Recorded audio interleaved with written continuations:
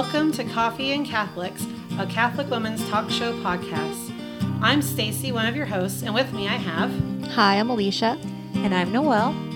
I'm Annie. And I'm Lauren.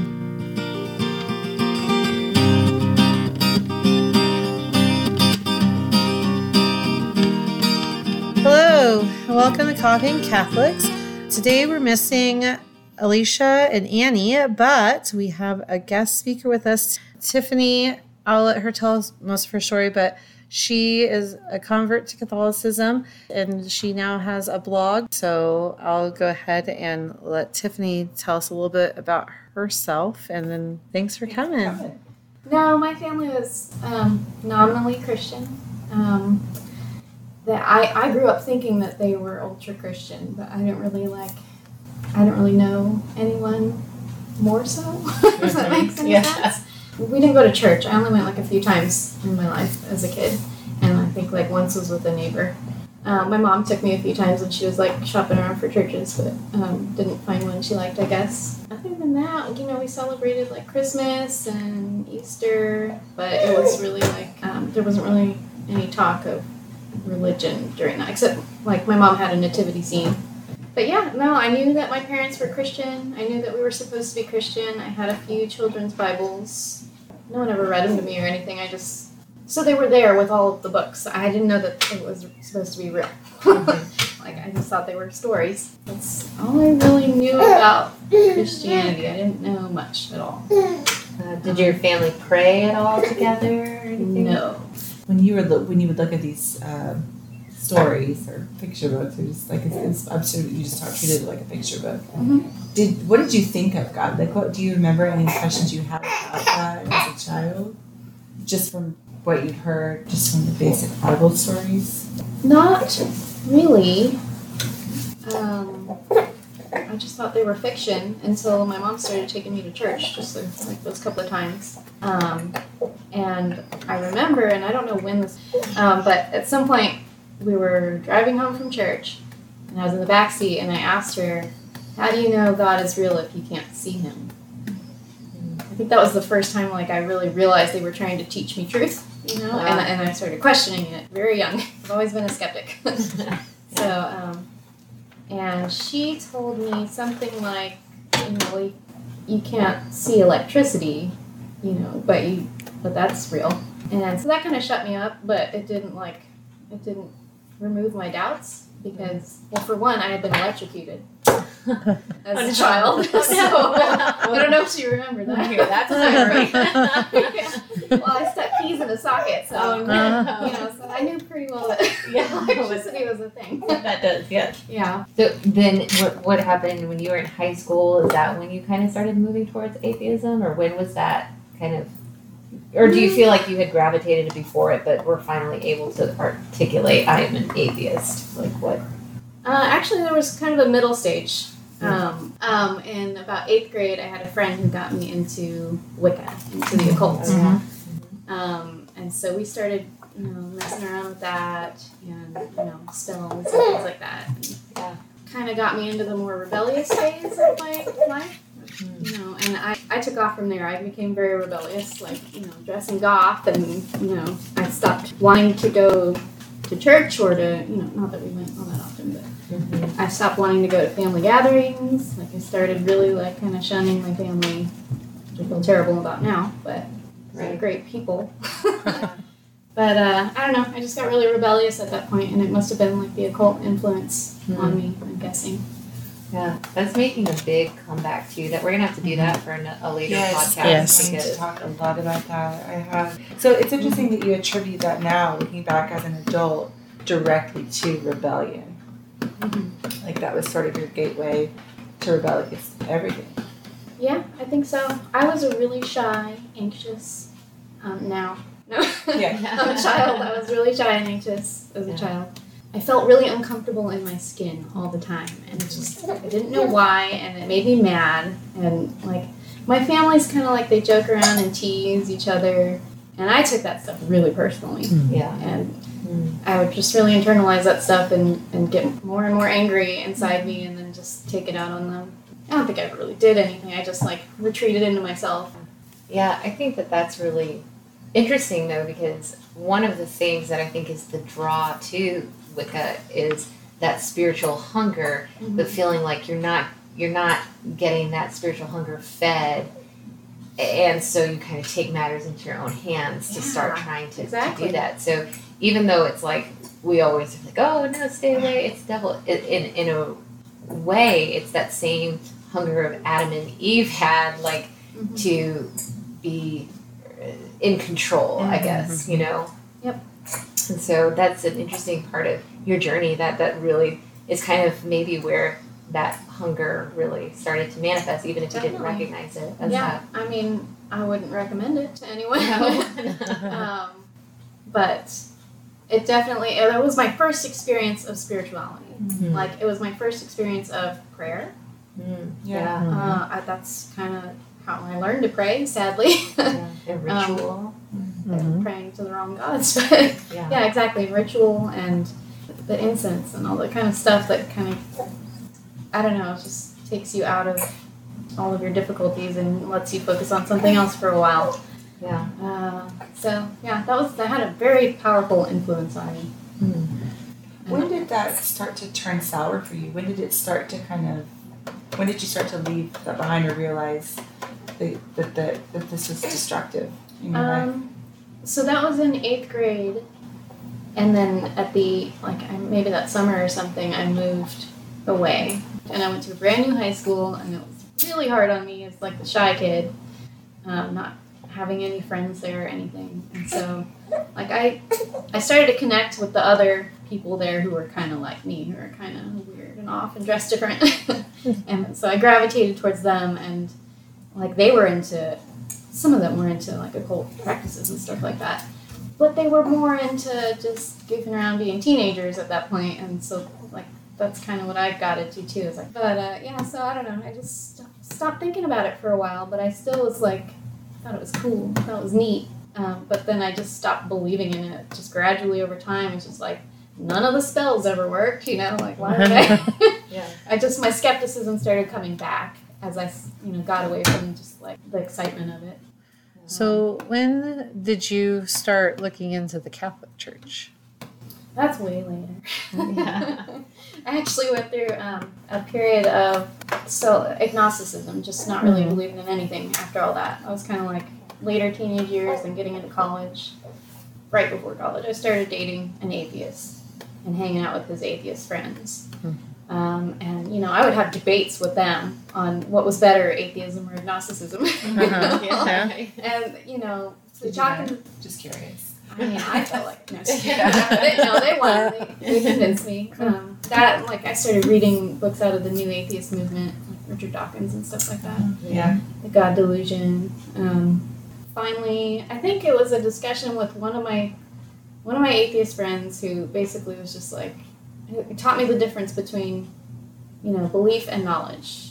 Agnosticism is talking about what you know, you don't know. Whereas atheism is a belief, you don't believe. And so that was kind of the line where he's just like, so, you could be agnostic either if you're a Christian or anything, like, that just means you don't know. What do you actually believe? And honestly, I don't even know if he said that or if it was just something like I extrapolated from what he said in my thought process, and I just realized like I don't actually believe after all. Reading all this and talking to all these people, like I don't believe in it. None of the magic stuff work. Why would this be real? Was religion talked about at all in your college classes, or was it more of like a negative experience of that? That was the other thing. Like I got into. I kind of bounced around majors at first. Didn't really know what I wanted to do. I started as a math major and just started taking a bunch of different classes because that intimidated me, sadly. I should have just stuck with it. But I took an anthropology class and just loved it. And I had this amazing instructor. And he ended up becoming my mentor. And I ended up graduating with an anthropology degree. So, I took a lot of classes studying other people's religions, comparative mythology, and that kind of stuff. So I was kind of in this weird place where, in anthropology, they really push relativism, cultural relativism, You can't judge other people's cultures from your own perspective, that kind of thing. And so I was kind of in this place where I was wanting to be open-minded and not judging, but also I didn't believe it all. And then I started getting into, I had a friend, an atheist friend, invite me to a skeptics group in college. And that was basically like, we'd do skeptics in the pub every week. And we'd get together and we'd talk about science and philosophy and make fun of religion. We sometimes do that. Yeah, I was gonna say I do that. I was thinking theology on tap in college. We did that too. And so I got really involved in the skeptics group and like pushed my atheism even further, you know. And then I moved to Oklahoma, and my ex-husband was military and he was stationed here. So I moved to Oklahoma, and I didn't know anyone, and I wanted that kind of atmosphere back. So I joined a skeptics group here, and an atheist group here also. And like they didn't have very many members, so I offered to help build them up. So I actually helped build up the skeptics and atheist groups here. So you're always a natural born evangelist, Yeah. I feel like. You're always bringing people together. Yeah, absolutely. Yeah. That's an awesome thing. Yeah, no, I was in student government, like stuff like that. I've always enjoyed building groups. It's kind She's of an anthropologist. I Yeah. She gathers people Gathers together. people. Very Yeah. cool. That's what I do. I actually met my husband, who's a Catholic. That's the Catholic connection. Through when I started that skeptics group. I didn't start it. I just helped build it up. I put them on meetup.com, which got a ton of people to start coming to these skeptics in the pub meetings. But at the time, you could create 3 groups with one account. So I started a couple of other groups, and one of my other groups is where I met my husband. Wow, that's awesome. Yeah. And so was he kind of reluctant knowing you were an atheist, or did he care, or how was that? I think it probably weirded him out, but he liked me, so Yeah. we just didn't really talk about it. Yeah. Like once we got together really fast and got married really fast and all that stuff. So you met your current husband in one of these groups, and you said you guys got together fairly quickly. Mm-hmm. So when in your relationship did you start thinking, well, Catholicism doesn't sound so bad? I actually bugged him constantly from the beginning, like wanting to know why he believed, and he didn't want to talk about it because he knew I was a fervent atheist and that I'd been in these skeptics groups and things, and he knew he wasn't going to change his mind. I thought I could change his mind, so I really wanted to talk about it. Yeah, right. So I kept kind of pushing it, and he just kept pushing it off, and I think it was with our first son. Before he was born, I was asking, okay, are you going to want to get our kids baptized? Because I don't. And he's like, well, yeah, I kind of always thought my kids would be baptized. I'm like, okay, fine. I'll plan the party. Right. It was kind of this weird thing. Like I said, my anthropology background was like, well, I'm not going to antagonize him. I want to respect his culture, his religion. Yeah. I don't want to raise my kids this way, but if I could, but I also want to be kind and I want to respect him. Yep. So I decided, okay, we'll get the kids baptized, but I don't want to raise them Christian, but we'll get them baptized. And so I had to take a baptism class, but I honestly don't remember that very much. And we got him baptized, and we had the party and all that, and I didn't really think on it all that much. And it was a couple of years later that the RCIA director at that church, it was St. Eugene's, she mentioned to my mother-in-law that I should check out RCIA and, just to learn. And so my mother-in-law told my husband that, and my husband told me that, and I was annoyed. I can understand that. Yeah. But I was trying to be like, not, I'm not really interested. But in my head, I'm like, I'm not going to change my mind. They're just trying to, I don't know what's the word. They're just trying to convince me, or it's not going to work. I don't want to be pushed into this. No one was pushing me. It was just a suggestion to learn more. And then, so I got pregnant with my second son, and after he was born, so he was born in December 2018, and it was January 2019 that the Reproductive Health Act passed in New York, and, where they could have abortions through all 9 months of pregnancy. And I heard about that through my husband's Catholic aunt through Facebook. She was posting about it. And that just shocked me because, I was pro-choice, firmly pro-choice, like used to post about, I support Planned Parenthood and all this stuff. And I had just had a baby and I'd followed through 9 months of watching my apps and watching the growth and seeing ultrasound and feeling him move and kick and hiccup. It's like I knew he was alive, while I was pregnant. It just kind of it came to me as like a duh moment. It's like I finally connected the two concepts. I hadn't thought about it with my first pregnancy because I wasn't thinking about abortion. No one brought that up. Right. So I finally just connected the dots, and I was just horrified that they're doing that. It's like, well, I thought it was just a clump of cells. What do you mean you can do this through all 9 months of pregnancy? And so I pretty quickly converted to pro-lifeism, still as an atheist. That really opened my mind to like, okay, well, what else am I wrong about? And I started really like listening to other perspectives a lot more than I used to, and starting to agree with people that I used to almost hate. Was there a pro-life influencer or person that you started to really follow during that time? Yeah, actually, Live Action. Oh, yeah. Lila Rose. I joined the Live Action Ambassador group. Yeah, she's awesome. They have a group called Live Action Ambassadors. It's a private group on Facebook, and you have to apply to get in, and it's just like a support group supporting each other and sharing resources and stuff like that. And that's how I met Alicia, because she was in that group too. Yeah. And I saw her posting asking people if they wanted to go around and show like abortion procedures videos in OKC. And I was like, no, I don't, but hi. I don't want to do that. I'm not ready to do that yet.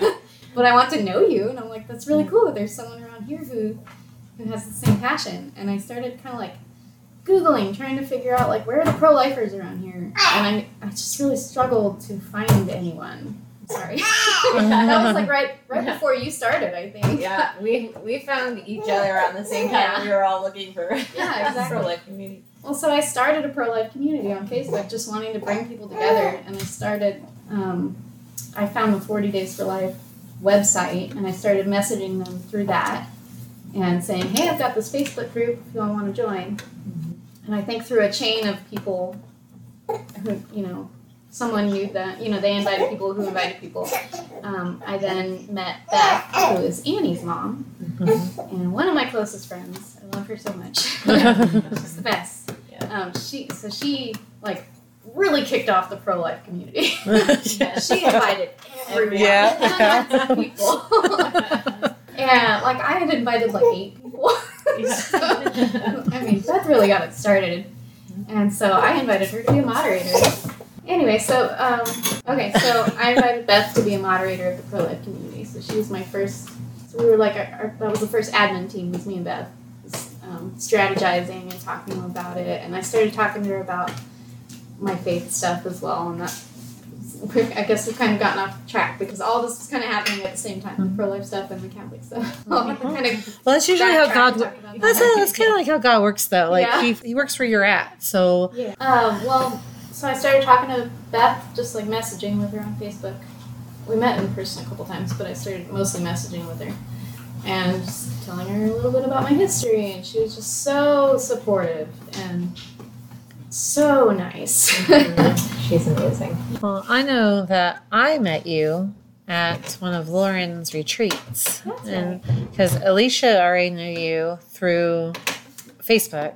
And so she introduced us, and I had come with a friend of mine from Tulsa, and so I was like, and Alicia was there, so I'm like, oh, okay.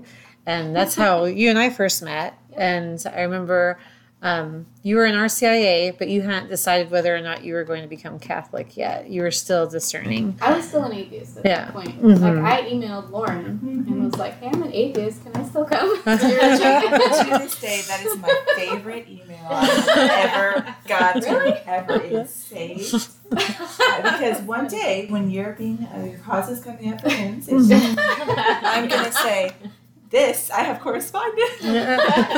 No, I joked. It was really fun.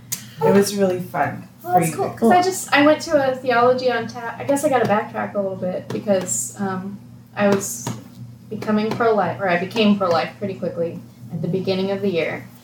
And we were planning my son's baptism, my second son's baptism.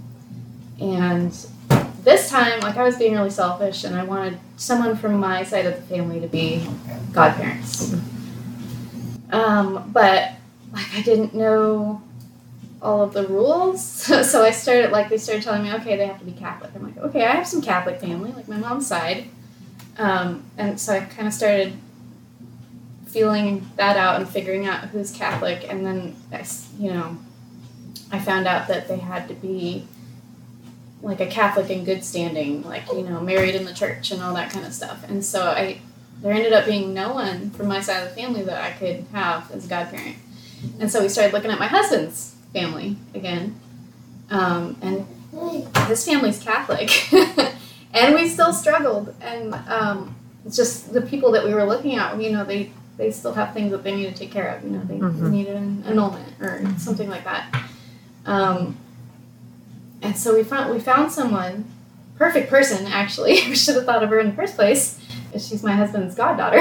One of his goddaughters is now the godmother to my second son. But this whole process made me feel like, okay, I need to learn more about this. If I'm going to be dealing with Catholics, Catholic events and things like this, then I feel like I need to know. And I need to know, what are my kids going to be learning from family members and stuff like that, like, because I was concerned. I was like, I had this idea of Christians as being, indoctrinated from childhood. And like a negative association. I thought Christianity was bad. Especially after reading all the new atheism books and stuff like that. So I signed up for RCIA, but that was like in April or May that I decided to sign up. And the class doesn't start till August. And I can't wait. I'm impatient. So I just started researching. And we have YouTube now. I didn't have that, or it wasn't popularized back in college. So, I started watching apologetics things and learning all about Catholicism. And then also, like, I was really missing the community aspect of the skeptics in the pub. And it's like, I can't go back to the skeptics. They're kind of attached to my ex-husband, and it was weird. And so my husband said, well, there's this thing called Theology on Tap. He mentioned. And I'm like, what's that? Cool. You mean a group of people that get together and talk? Okay. And he's like, well, you could check the church that's closest to us. Like, we had our kids baptized at St. Eugene's. It was kind of far from us. So he's like, St. John's is really close. You could see if they're doing anything. And so I looked him up, and there was a Theology on Tap coming up. And it was a pro-life Theology on Tap. Wow. So one of the actors from the movie Unplanned was going to be there to speak. And so I'm like, okay, well, let's go check this out. This should be interesting. Because I'm pro-life now, and I want to talk about this stuff. And I want to get to know these people. And so we went and, circled the building, trying to find a place to park. And we finally got inside, and there's this big old long line leading into the back room.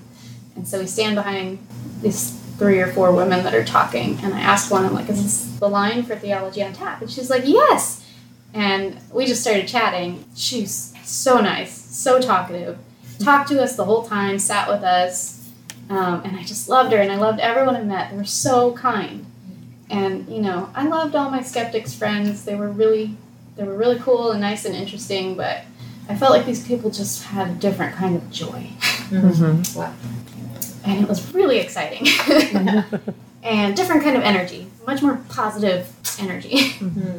So that's what really got me excited about Catholicism. And I just started learning more on my own. And honestly, I think I became a Catholic before I became a Christian. It was like, I just wanted to be Catholic because it's like, I just love these people.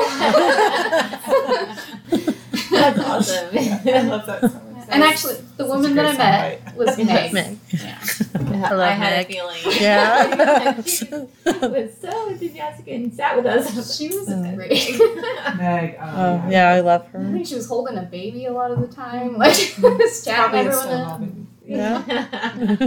No, so I texted her when I was in RCIA, and I was just like, "Would you like to be my sponsor?" And so she accepted. That's awesome. That's really great. What I love about just what you just said right there is sometimes I feel like I have to evaluate, am I representing the faith well? Because you just never know who's kind of getting that impression of Catholicism from you. And when you said, that different kind of joy, that's not happiness in that sense. It's like a spirit thing. Yeah. It's a Holy Spirit thing. So that's really awesome. Very, very, very different. Yeah. And so another big thing that happened, which you talked about a little bit, was the Merciful Mama retreat. I don't know how I saw it. I think it just was probably in the bulletin or something because it was at my church. At St. John's. And so I wanted to go and meet more of these joyful, awesome Catholics. So like I said, emailed and asked if I could come. I felt really weird. I felt like everyone was going to hate me. I thought Christians hated atheists. And maybe it was like a projection thing because we kind of was hateful towards Christians. Knowing, I knew you were in RCIA, and I knew you were still discerning whether or not you wanted to become Catholic when I met you. But I didn't know that you were still, considered yourself an atheist at that time. So now that even the fact that Alicia and I invited you to go to adoration with us, even as and you went, I love how open you were to trying things, even though you weren't so sure about them. That trust that we talk about, how we need to trust God. I know you were still kind of uneasy about going in, but you still trusted Alicia and I enough. You just met me and you knew Alicia through Facebook, but you trusted us enough to take you somewhere. And that's what we talk about when we talk about trusting God and trusting, where He's leading us and everything. And you had that trust. It's really interesting to see through your story how God's been working through you the whole time. Yeah. It's just, His timing had to be where you were. And, That was a big day for me, by the way, you guys. You guys had a big impact on me that day. Because, I was still an atheist. I was still calling myself an atheist. But I was starting to notice things. Weird things. I called them coincidences. I started writing them down in a journal that I just called my Journal of Coincidences. It morphed into a God Moments journal later on. Later to be titled her Saints Memoirs. But I just started noticing crazy things. One of the things was I was listening. I had started listening to Christian music. I was really trying to immerse myself. And I started listening to Christian music on the radio. And so I was listening to it on the way to your retreat. And the song... The God Who Stays came on, and so that was in my head during your retreat. And there was a point in your speech. Call it a speech. I don't know. Your presentation. There was a point during your presentation where you repeated the phrase "God stays." God stays, a few times, and I was just it really perked me up, and I was just wait, what? It just felt like I was being sent a message. And there were a few moments like that during the retreat. And then Stacy, you got there a little later, so that was after I told the table I was an atheist. So I was kind of oh, she's going to hate me when she finds out. But yeah, and then you guys wanted to go to the Adoration Chapel, and I remember Alicia asked me, do you want to come with us? And I'm like, sure, what's that? I had no clue what that was. I knew what the Eucharist was and all that from my research. I didn't know the host was kept in a chapel for, perpetual or adoration for prayer. So it's not like I was totally lost when she told me what you guys are doing, but it was a brand new experience, and I was fascinated. So, I went in and, I just kind of sat there and thought. I don't even remember if I prayed or not, because I think I was trying to get myself to pray by that point to see if it would work. Work on me. But just thinking about the real presence of Jesus in the Eucharist during that, and just wow, these people really believe. They really believe in this. And so that had an impact on me. And then after that, I got addicted to the chapel. I started going every chance I could get. I don't know what it was, because it's not like I felt comfortable there. It wasn't like, I wouldn't say it wasn't peaceful, but like, I'm such an anxious person, and going to new places that I'm not familiar with, where there might be people around, makes me very uncomfortable. And so it's not like I was drawn there because it was comfortable. Something was drawing me there still. So like, every time I went to RCIA, I would go, either before or after. Sometimes I would just randomly stop by the church to go and pray there. And so I think that was a big, big thing that you guys did for me. So thank you. I'm listening to your story. I'm so amazed at how you don't even know it's the Holy Spirit that's like guiding you during this time. You're just like, oh, I'm drawn, so I'm going. Yeah. Or, like, I'm trying to pray, so here I am. I'm going to do this.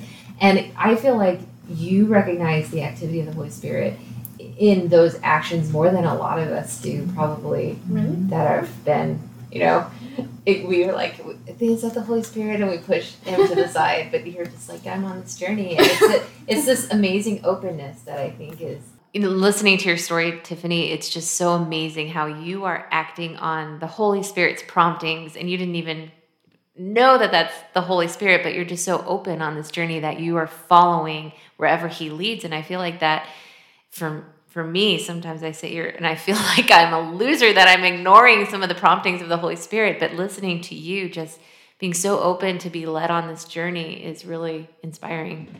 Something that I thought was so beautiful as I listened to your story, kind of from start to finish, are all these little ways that I can see God moving in your life, even from the time you were a little kid, all the way to up until now.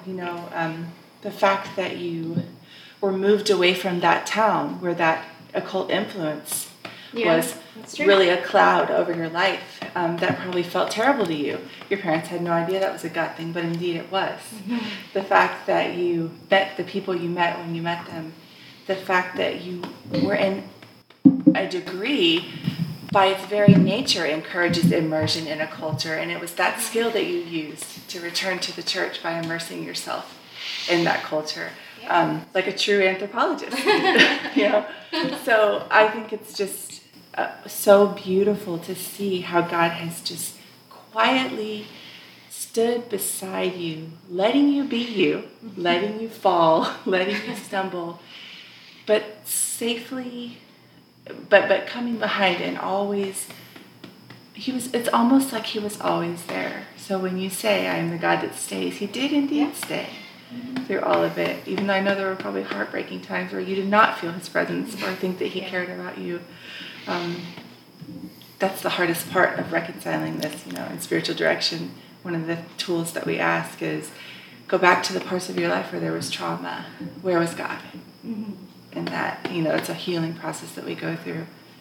And I'm sure you'll encounter that as you go deeper into your interior life and as you begin to grow more. But I just think once again, I'm invigorated by your story. I'm invigorated by everything, all the little things that you said and didn't say, and the way that you approach the faith, like Noelle said, is incredible. The fact that what converted you was joy. Do you hear me, listeners?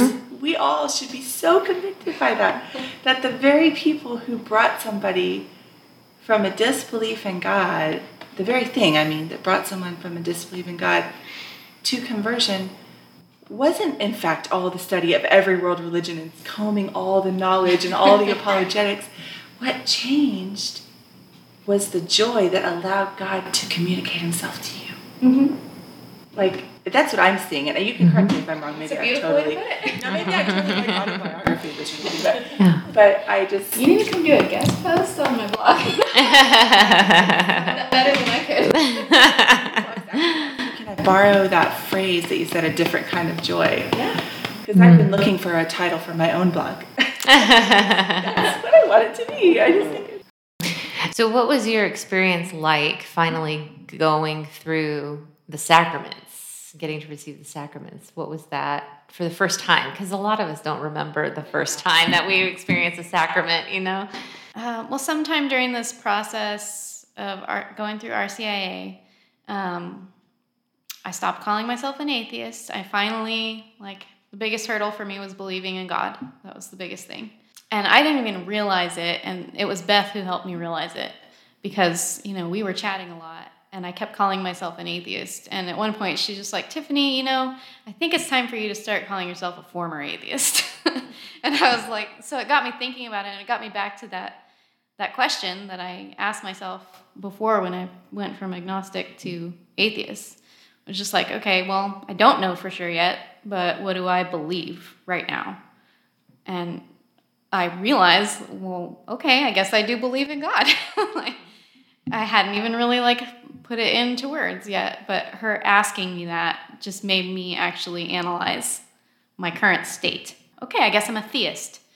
But now I need to figure out, do I believe if Jesus is divine? Do I believe all these other things that come with that? So there were more struggles, but it was a conversation actually with Meg and Jim on the phone that really pushed me over the edge and made me decide that I'm going to join the church. And my final question, it seems silly now, but it was just like, well, I have all these doubts. Does the church want me? Can I join still? Because I honestly wanted to see if baptism would affect me and help me believe. I wanted to see if confession would work. I wanted to see if all these things would actually have an impact. But it was just like, well, I don't want to be a liar. I've always been an honest person.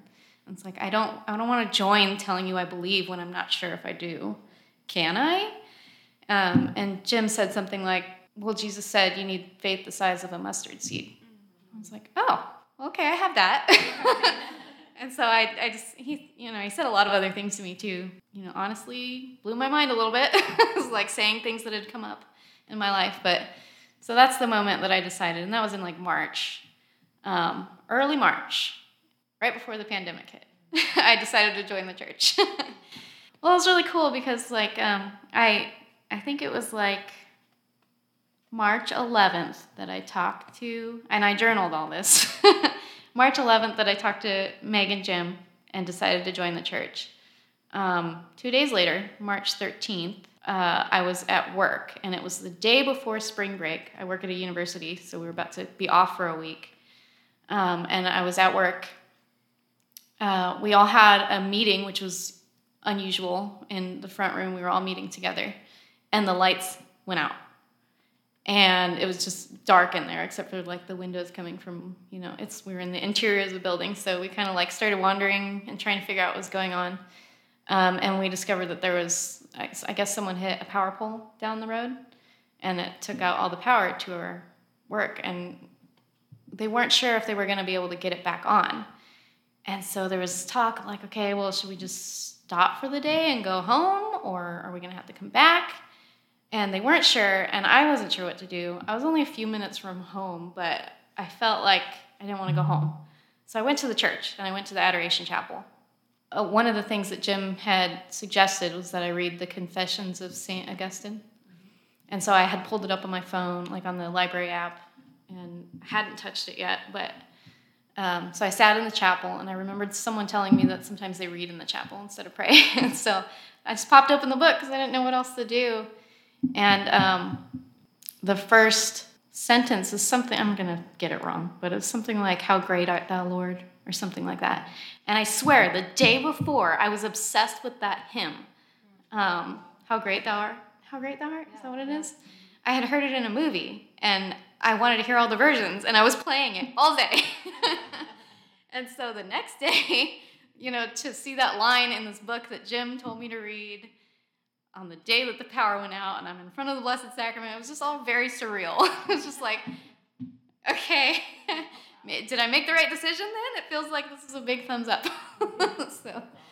So that was pretty cool. But then, of course, that was when they were talking about, well, there's this pandemic happening. We're not even sure if we're going to be remote. We're not even sure if we're going to be going back to work after spring break. And that was the last day that I was at work. Before the pandemic really hit hard here, and we had to start remote work. And my RCIA classes got kind of weird. I think we started doing some Zoom stuff, and I think we skipped a couple sessions. And I was supposed to join the church at Easter, but that got pushed off. And it was well, we don't really know when it's going to happen. So, man, it was frustrating to have made the decision to join the church, and like I was excited to get baptized and see if it was going to do anything to me. And they kept trying to warn me like it's not magic. But I'm like, but what if it helps? And so it was so hard to wait, but we finally got to do the sacraments of initiation on Pentecost Vigil, which was a really cool time to join the church, I think. I got excited and like researched all about Pentecost. So back to your question, you asked, what did it feel like to get the sacraments? Yeah. I think I just was noticing, like, I was expecting, something, I don't know what, something glorious and exciting to happen. Magic, I guess. It wasn't that. And so I was just noticing things like the senses, like how warm the water was. And I was noticing the taste of the host, and I was just kind of waiting for something to happen, I guess. And then, afterwards we went and we met up with some people, and I think Father Alex asked me, so how does it feel? And I really didn't know how to answer him, but I had a huge smile plastered on my face all evening. And I was like, I don't know. I don't know. Yeah, exactly. I realized that later. I'm like, I'm just really joyful now. It's like, it wasn't like a moment where I just went from not happy to happy. It was just kind of like a slow realization that I'm just really joyful now. So we've talked a lot about your conversion story, but you also have the blog, A New Eve. Where did you come up with the idea for your blog? Oh, okay. So I wanted to, I was really excited about being Catholic finally, and I wanted to give back, and I really wanted to help with the next RCIA class. So that was kind of my plan, but, talking to my husband and really thinking about it, we realized it was going to be just really hard because my youngest son is very difficult to get down to sleep, and that's right around bedtime. So it just wasn't going to work. So I was like, okay, I'll take the year off, and maybe next year I'll help. So I was bummed because I really wanted to keep talking to people about it, and I really want to keep learning about it. And I didn't really know how to do that. There wasn't anything that worked with my schedule. I can't remember what exactly triggered it. I guess I just knew several people who had blogs. And just one day I was just like, well, what if I start a blog? I mean, that could be a way that I can... Oh, and I guess Beth told me at one point, hey, you should really share your testimony with people. Mm-hmm. And I was like, okay. So that was in my mind. I was just like, well, maybe a blog is a way that I can share my testimony and maybe keep learning and keep talking about it with people, whoever wants to come and comment and talk about it. And so it could kind of be like an RCIA on my own time. So that's how that got started. But then I realized that it was really, I did that for like 6 months or so, and it's been awesome. But then I realized, I really want more discussion. So I just recently started a set of forums on my website too. So there's the blog and there's the forums. Oh, wow. Mm-hmm. And I'm trying really hard to get people there to talk and actually have these in-depth discussions. I don't really feel like they're very productive on other social media platforms. I feel like on my website, that's not as intimidating to start a conversation about this kind of stuff. Really delve deep into topics and feel like you're not being judged. So hopefully I can get more people there. That's awesome. Where can people find your blog? It's anewyeve.com. So ANEWEVE.com. So get on over there and start some good discussions, listeners. Yeah. Generate some traffic there. Yes, please. And I'm just trusting in the Holy Spirit to bring whoever needs to be there to the forums. It doesn't have to be like a massive... There doesn't have to be a ton of people. Even if... people keep telling me, even if I reach one person, it's worth it, and yes. I agree. Mm-hmm. Absolutely. Thank you for sharing your story. Yes, thank you so much. Thanks for having me here. We appreciate having beautiful. You. And so, again, our guest today was Tiffany Bryant. She is a blogger for A New Eve. You can check out her blog, or she says she's off Facebook, but she's on Smart Catholics, which is a Catholic social media forum. We're just so happy to have her today, and we hope that her story touched some of you and help you guys see the Holy Spirit working in your own lives. And as always, thank you for joining us. Thanks. Thank you. Please join us again in 2 weeks. Until then, may God bless you and may Mary accompany you.